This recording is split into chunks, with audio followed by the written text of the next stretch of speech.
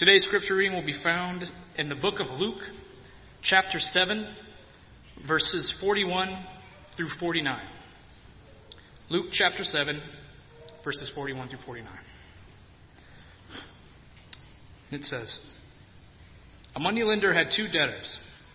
One owed 500 denarii and the other 50. When they were unable to repay, he graciously forgave them both.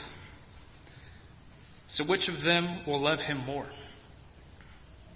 Simon answered and said, "I suppose the one whom he forgave more."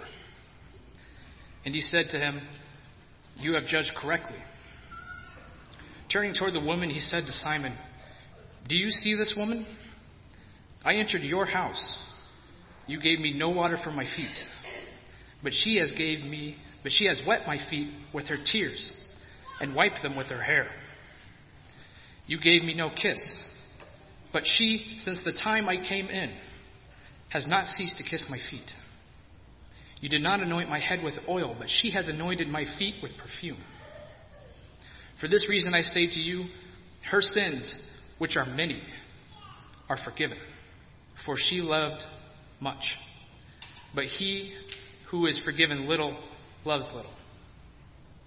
Then he said to her, "Your sins have been forgiven."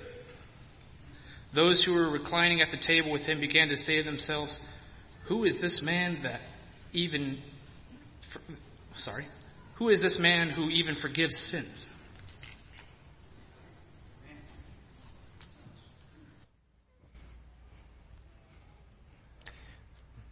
Thank you, Tori. Good to see everybody today. It's a great day for being able to praise God and be able to worship Him. Let me just emphasize again, if you're new or have not had your picture taken, or when you go out and look on that tree out in the foyer and your picture is not there, or if your picture looks ugly, okay? Have a new picture taken next week. So just keep that in mind. It may not be what you wanted to look like. I notice sometimes people decide, you know what, I want to still be young. And so they leave that picture up there forever. And no one recognizes them anymore. You're not fooling anyone. So hopefully we'll be able to learn each other's names and faces a whole lot better as we get some of those things taken care of. We've been talking about some progression that happens in Christianity and the way in which that works. And so last time we talked about repentance and that going all the way to redemption. And redemption is about the forgiveness of sin. And that's really what it's about. And the next step from that would be that the purpose for sins being forgiven is to make us forgiving people. And so I want to talk a little bit about that with you today. It's not just a matter of saying, okay, I wanted my sins to be forgiven. That's all that matters, and I don't care about the rest of you. That's not the way it's supposed to be. It's supposed to be that, we have this relationship with Christ. He has forgiven us of our sins, and we follow Him, and we become like Him. And so as He is the one forgiving, we also become people who forgive. And so we are ones who are able to do that. The story today is talking about a time when Jesus went to the house of a Pharisee named Simon. He had been invited to dinner. It's a great time being able to go there. It's a great honor. After all, Jesus isn't rich, doesn't have a lot of things. Simon apparently is. Nice big house. He goes. There are at least 3 occasions where he goes to eat with a Pharisee. Simon is one of those. Jesus comes and, he made dinner for him. Well, probably didn't make dinner for him. He, I imagine, has servants. It doesn't really say this in the text. It's not like the barbecue next time, okay? But he at least knows that he's coming. And then someone comes who was not invited, and that's the woman of the city. She's a sinner. Everybody knows she's a sinner. What does that look like? If you were standing here, could you pick out the people who are sinners? it would probably be pretty easy, right? You just start right here and move around the room. Because all of us are sinners. But what does it mean that everyone knows that she's a sinner? Well, if everyone knows that she's a sinner, they probably know exactly what sin she's done. And some people are better at it than others, and so they know about her. She is responding to Jesus.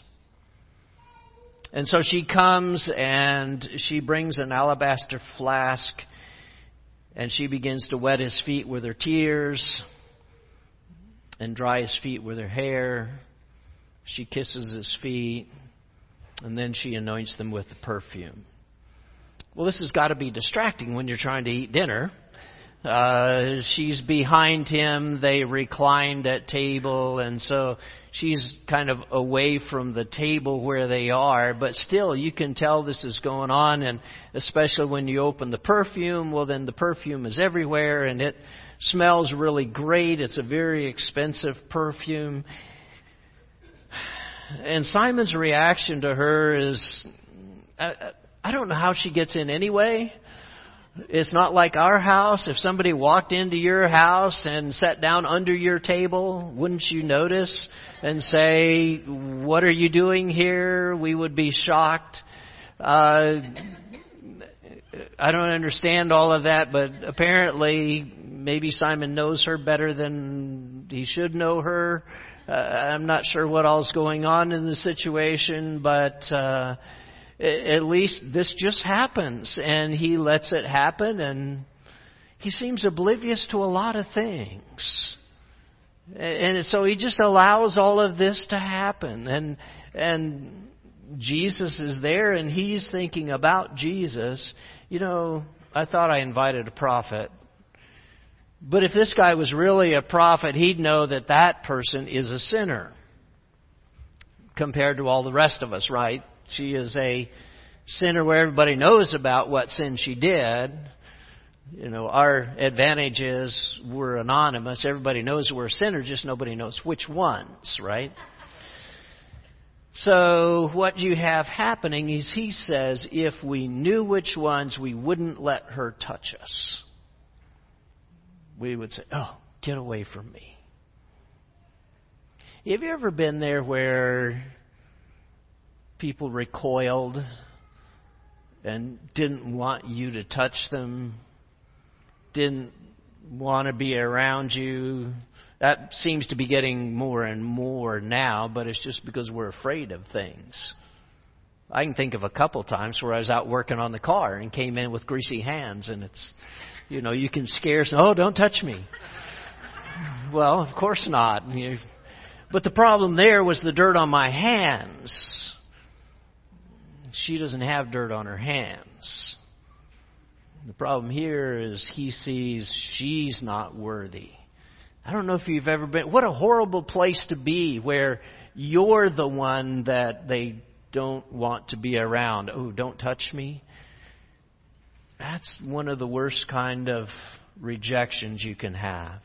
And so the story that was read to us by Tori talks about this moneylender. He has two debtors. One's 50. He may have more debtors, but for the story, he has two. One's 50, one's 500. Huge amount of difference in those. But the question isn't so much about that. The question is about which one will love him more. So is it a math question? Well, it's not really a math question, but he kind of turns it into a math question. Well, if we've got to judge, you know, what he's really trying to talk about, then I guess the one that he forgave more. And so that would be the answer. And Jesus says, "You are correct." But what he's really talking about is you have been forgiven much. And that's not a math question.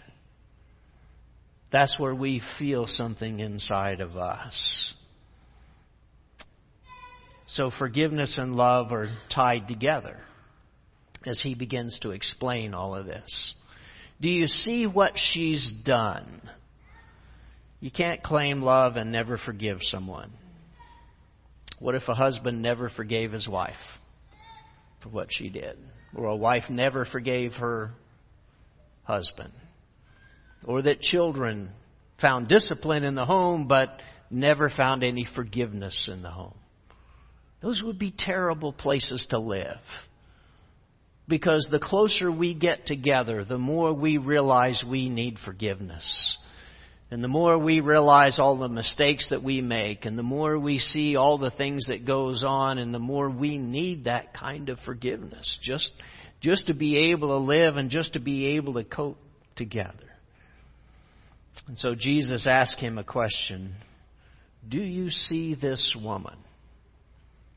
I don't think he did.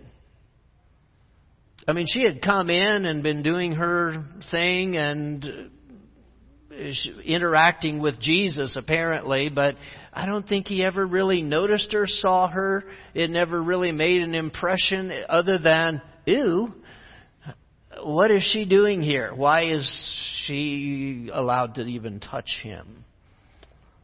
And so the story goes as he tells Simon, let's compare what she has done and what you did.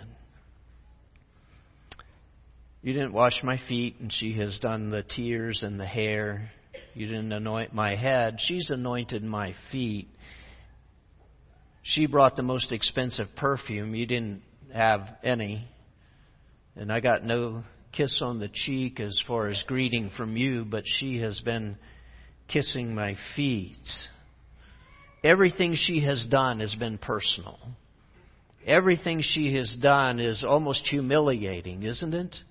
When's the last time you walked up and kissed somebody's feet? I mean, we just don't do that. That doesn't happen that often. And that seems to be a very personal thing. So she is giving to him what's personal to her. And so what's the difference in the two? Well, Simon basically does not respond to Jesus. The woman responds to Jesus in a very personal way. And so when's the last time a woman acted like this with you? Came in and washed your feet with her hair and with her tears and her hair and, put lotion on your feet. It's only every other night at our house. Well, no. This never happens to us, does it? This is pretty extreme. Why doesn't this ever happen to us? Isn't that the point of the story? No. The point of the story is why she's doing it. She feels forgiven. She feels the great sin that she has and all of these things that everybody knows about. And she feels like Jesus is going to forgive her. And so she comes acting as if she loves Jesus. Because love and forgiveness are like this. They are tied together. And she understands that. And so she comes and says, I don't know that she even says anything, but she is there showing her love, appreciation to him in an extreme way. This is incredible. This is a huge amount of money that it would have taken to buy this perfume. This is personally insulting, and yet she's doing this for Jesus. She takes care, and she's down at his feet. It should have been done at his head. It's the kiss on the cheek. It's the anointing of the head, and she's like, I'm not even worthy for that. But I believe Jesus will do this. You see a difference in personalities here, don't you? I mean, Simon just doesn't respond. Isn't he a sinner as well? Yeah, he is, whether he knows that or not. But he doesn't seem to respond like this to Jesus. You see other people, like the woman with the flow of blood. And she comes and she's not doing this to Jesus either. She's like, well, let me just sneak in the back, and if I just barely touch the back of his robe, then I'll be healed. She doesn't have this huge, intense feeling that he's going to forgive her. which, by the way, he has not done yet. She believes. She has confidence in God. She believes He is going to do this because of all the things that He has said, because of the way in which Jesus has taught, because of all the reactions she's seen to all the other people. She believes and she loves Him before anything ever happens. What an incredible thing. Have you ever felt like that with God? That He loves you? Well, just in case you didn't, He sent me this message. Straight from Him, straight to you. What does that do? If somebody just looks you in the eye and says, I forgive you, it's gone. It doesn't mean anything anymore. There is nothing that's there. Would it let you act in love? Would it let you act in an extreme way? And again, I think we're given different personalities here. She's one that'll go out into the middle. She's one that doesn't mind being in front of everybody else. Everybody knows about her already anyway. And some of us are much more secretive than that. But what does that really mean? How would this come out today? I'm glad none of you have rushed up to take my shoes off and check and see if my feet are clean or not. But how would we do this today? I think we would do it like we've already been doing. We would be singing praise to God. We would be praying to Him, and we would be telling Him how much we love Him and how much we care, and thanking Him for how much this forgiveness means to us. Because we would recognize this has already happened for us. For her, she's at the beginning of all of this. But it seems like the way Jesus is using this, He says, because you've done this, you are forgiven. And what an incredible thing that is. Especially as He looks at Simon. Does He tell Simon he's not forgiven? No. He doesn't tell Simon anything. What's the implication? The implication is, Simon, she's forgiven. Seems kind of pointed, doesn't it? But He does not feel the need to go around condemning everybody who isn't forgiven. But He does pronounce grace upon those who are. Because of her extreme love. I think we need to be more like her. I think we need to be able to express the forgiveness that we feel. And a lot of times that forgiveness is expressed in us forgiving other people. You see this happening with God, the same story a couple of different times. And I've got a lot of scripture, so we're just going to talk about the way in which all of these things relate to each other. So stick with me for a few minutes here. In Ephesians chapter 2, you have the same story. Except for it's us. You were dead in your trespasses and sins, in which you once walked, following the course of this world, following the prince of the power of the air, the spirit that is now at work in the sons of disobedience, among whom we all once lived in passions of our flesh, carrying out the desire of the body and of the mind, and were by nature children of wrath, like the rest of mankind. Yeah, everybody knows you're a sinner. But God, being rich in mercy, because of the great love with which He loved us, even when we were dead in our trespasses, made us alive together in Christ. By grace you have been saved. What an incredible passage. He goes on to talk about how this grace works and about how this all happens, because he's saying you were at this stage. You were the terrible, awful person. But Christ is the one who came. Christ is the one who gave. Christ is the one who made the sacrifice. And now we are able to have that forgiveness. We were following the course of the world. We were following the prince of the power of the air. We were following the spirit of disobedience. We were following our own passions and desires. And he says, now I want you to follow Jesus. And how do we do that? Well, we're no longer angry people. We're no longer children of wrath because we become like God. He is rich in mercy. How do we respond? Is it like Simon? Oh, thanks. And then we can go do whatever we want. Sometimes it seems like that. What would this reaction be to someone who has done this for us? Would you sing? Would you praise God? Would you do all these different things?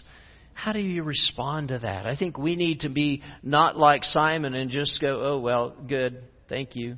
What's the minimum I have to do to be saved? I can have sins taken away and forgiven because Jesus died on the cross, and I have to show up for church, once a week, once a month, once a year? What's the minimum I have to do? I don't see the woman asking that. I see her responding with, how much can I do in order to show Jesus that I love Him and I appreciate this forgiveness? What an incredible thing it is.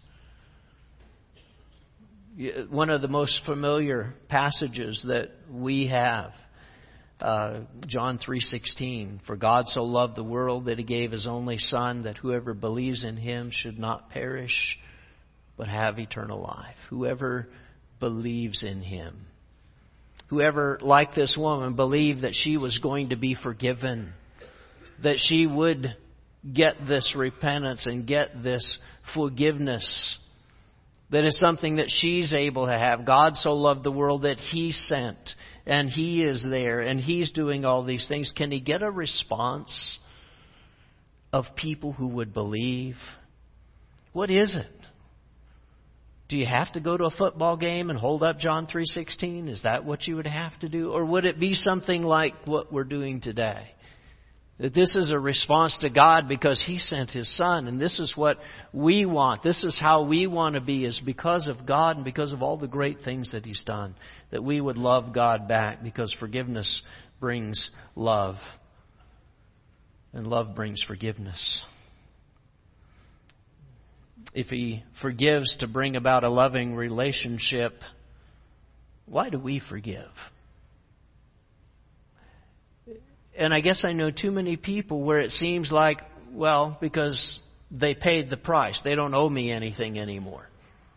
They had enough punishment. And that is not what it seems like the woman is doing. And it isn't what Jesus does, and it isn't following God. God forgave us so that we would love Him, so that we would respond to Him. Look how the forgiveness of us is when we forgive others. And there are so many passages in the New Testament where this is tied together. Let me just give you a sample of some of these, and just so that you'll understand. Colossians 3:13, bearing with one another, and if anyone has a complaint against another, forgiving each other, as the Lord has forgiven you, so also you must forgive. Completely tied together. Because you have been forgiven, then forgiveness happens. And there's a whole lot of the putting up with in there as well. As the Lord has forgiven you, so you must. Mark 11 is where the fig tree is withered. Truly I say to you, whoever says to this mountain, be taken up and thrown into the sea, and does not doubt in his heart, but believes that what he says will come to pass, it will be done for him. Therefore I tell you, whatever you ask in prayer, believe you have received it, and it will be yours. What incredible promises. And whenever you stand praying, forgive if you have anything against anyone, so that your Father who is in heaven may forgive you your trespasses. Tied together, right? Sounds almost conditional, doesn't it? Seems to be. It's the cursing of the fig tree. It's moving of mountains. He's saying don't doubt, but forgive so that your Father can forgive you. Matthew 18:35, so also my heavenly Father will do to every one of you if you do not forgive your brother from the heart. What? Seems like a threat. Just a little bit. If you do not, because you have been forgiven. And then Luke 6:37, judge not and you will not be judged, condemn not, you will not be condemned, forgive, and you will be forgiven. That's how our forgiveness takes place, is because we learn that the two are tied together. And our forgiveness is because we have been forgiven. And it's how it all works together. Luke 11:4. You would think there's a lot of passages, right? And forgive us our sins, for we ourselves forgive everyone who is indebted to us. Colossians 3:13. Bearing with one another. And if anyone has a complaint against another, forgiving each other as the Lord has forgiven you, so also you also must forgive. Wow. It's not just one time in here. It's over and over and over and over that if you're forgiven, you will forgive. Well, why should we do that? All we were looking for is our sins to be forgiven, right? That's all we wanted. Yeah, that may be the issue, that's all we wanted. When a God of love understands how to make relationships and how those relationships can be their absolute very best. How do we seem dysfunctional in relationships, don't we, as you look at the world around us? Because I think that's what we do. I'll forgive you if you apologize. If you don't apologize, then I don't have to forgive you. Really? Where did you say that? It seems like if you want forgiveness, you will be forgiving.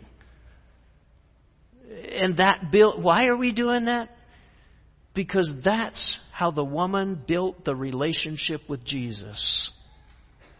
It is forgiveness, response. And when you see all of this happening, when you see how this works together, that's a way when those relationships are built the best. Think about the people that you're closest with. Are you close because they never did anything wrong? Are you close because you never did anything wrong? The reason we're close, and we would call it close, is because we know their mistakes. We know their sins. And they know ours. And they know all of our faults. They know what we did wrong. They know what they did wrong. And it's not that we're equal. It's just that we understand each other. And that we know that we have this weakness, and we know that we don't always follow through, and we don't always do the things we're supposed to do, and yet they seem to still accept us, and they don't, reject us and go, ooh, who would talk to you? And they're not afraid. And it's those kind of relationships that are built the best. Those are the ones that are strongest. Those are the ones when you know the most about them that we would say are the best relationships ever. And God says, I'm trying to build that relationship with you, and I want you to have those kind of relationships with each other. And the way you do it is not by keeping score. The way you do it is not by acting like Simon. The way you do it is when, okay, you know who I am.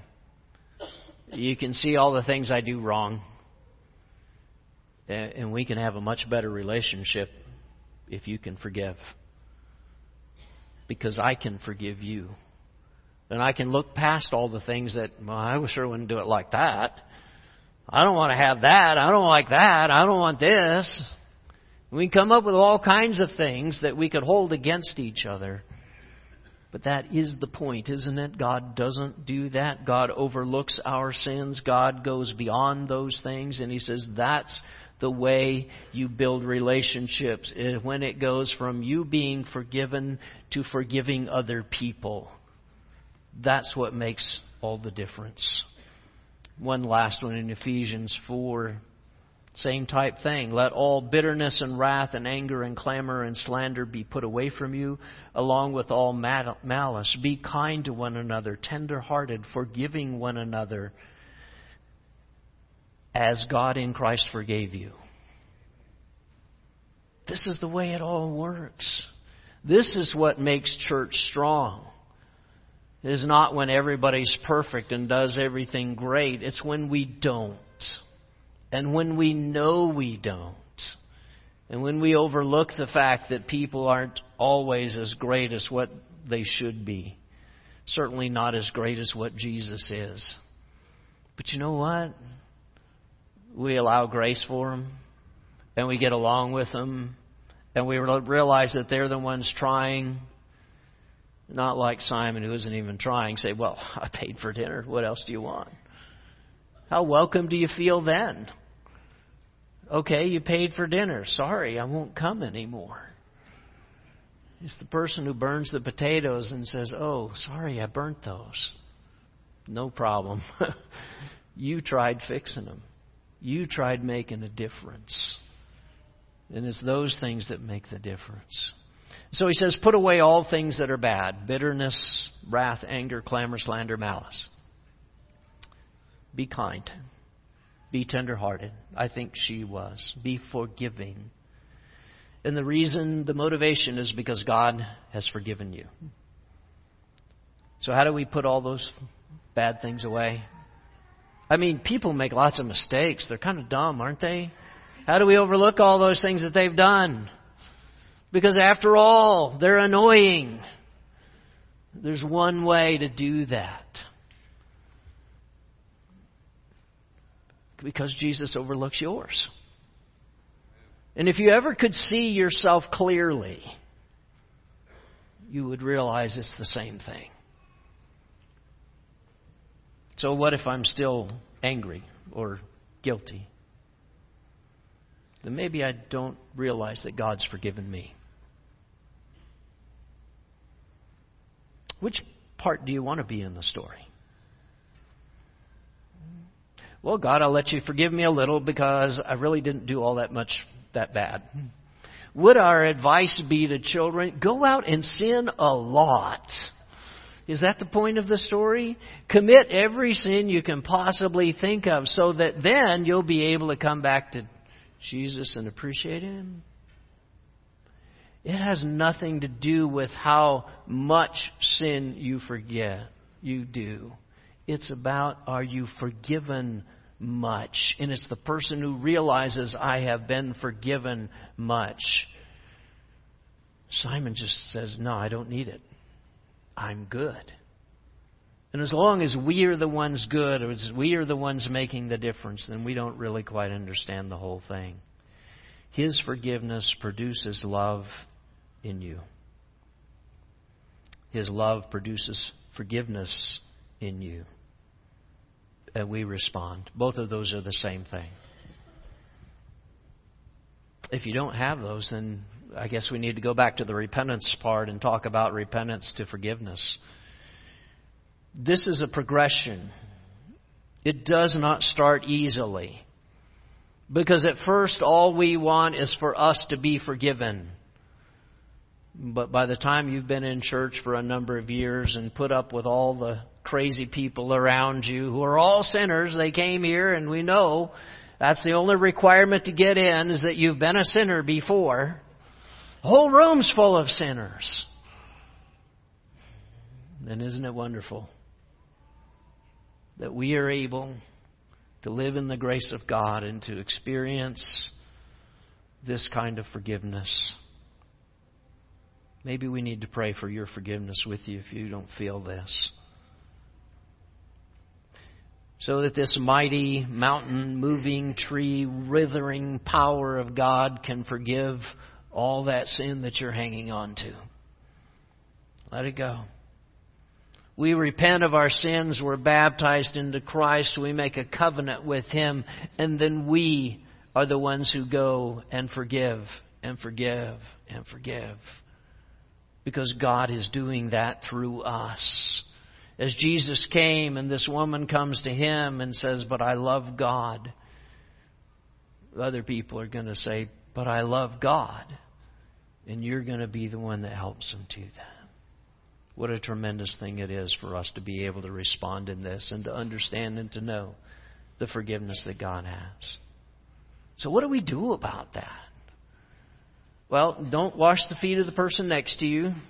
Glad none of you are crying yet. How about if we just sing? And then if you need to pray, come, let's do that. Let's stand.